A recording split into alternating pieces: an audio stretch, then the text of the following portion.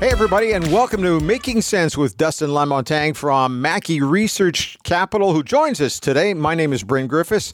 I'm your host. Dustin, here we go. It's 2021. I thought we'd never get here. 2020, we can leave that year behind us, no problem. Is it possible to just flip a page from one calendar year to another, or do we have to move slowly into this new year? Oh, I think we're flipping the page, and it'll be a much better year.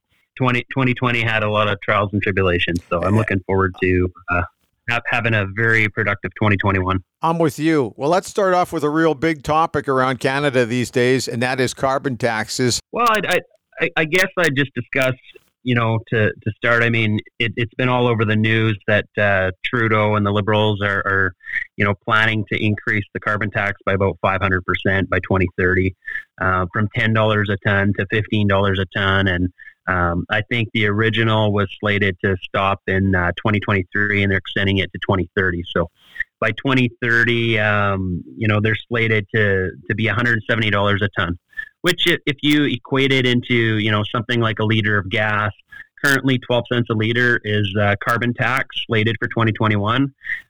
If they go through with these plan increases, it's going to be about 40 cents a liter by 2030 on every liter of gas you put in your car. So we're talking about a huge tax increase here.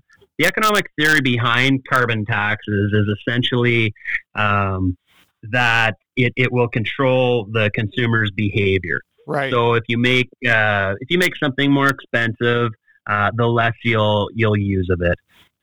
In theory, I guess this is it makes sense, and economists are very good at spouting off theory, but theory and practical applications are two separate matters altogether. And I'm still going to have to drive my kid across town to soccer practice, whether I'm paying $1 or $1.70 a liter for gas. Right. And I'm still going to have to drive to work and all the other things that come with our automobile focused society. So the economic theory behind it, I think, doesn't hold a lot of water to most Canadians. Can we call it a user fee, or is everybody going to get dinged by this? Everybody that has to drive, everybody that has to heat their home. This isn't going to increase costs for consumers. And you think about, all the products and services that we use in this country, everything is trucked. It's either truck, shipped, or railed, or flies in on a plane. Right. And when you increase the cost of transportation, the companies producing these products and services aren't going to eat those costs. It's going to be passed on to the consumer. So this tax is going to be highly inflationary, and that's going to be seen in all sectors of the economy. So I think it's a major negative, and it'll reduce Canadian competitiveness from that standpoint. Hey, well, let's talk about that for a second, because you just touched on it. There's all sorts of different ways this is going to affect Canadians. Farmers are going to feel a pinch here, because obviously they got to get out in the field and they need to propel their vehicles somehow, right? Yeah, it's going to be those backbone industries. Off the top of my head, farmers, mining, oil and gas. This tax is going to be really hard on those sectors, and it's going to make it very tough to turn profits if the tax is implemented in this fashion.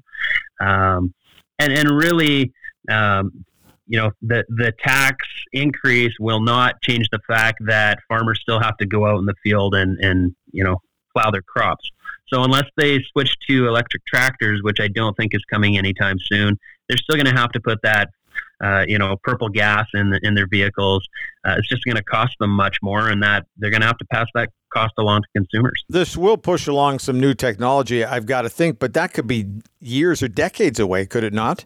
Definitely. I mean, there's some good examples, and you don't hear this from the federal government, because I don't think it's in their mandate. They more like to talk about taxing to solve the climate change problem. But there's some very interesting technology that's been going on in Western Canada. Just one example of ingenuity is from Whitecap Resources. It's a company with operations throughout Alberta and Saskatchewan, and they have a carbon sequestration program going on in southeast Saskatchewan by Weyburn, where essentially they're taking the carbon out of the fossil fuel and injecting it deep into the ground.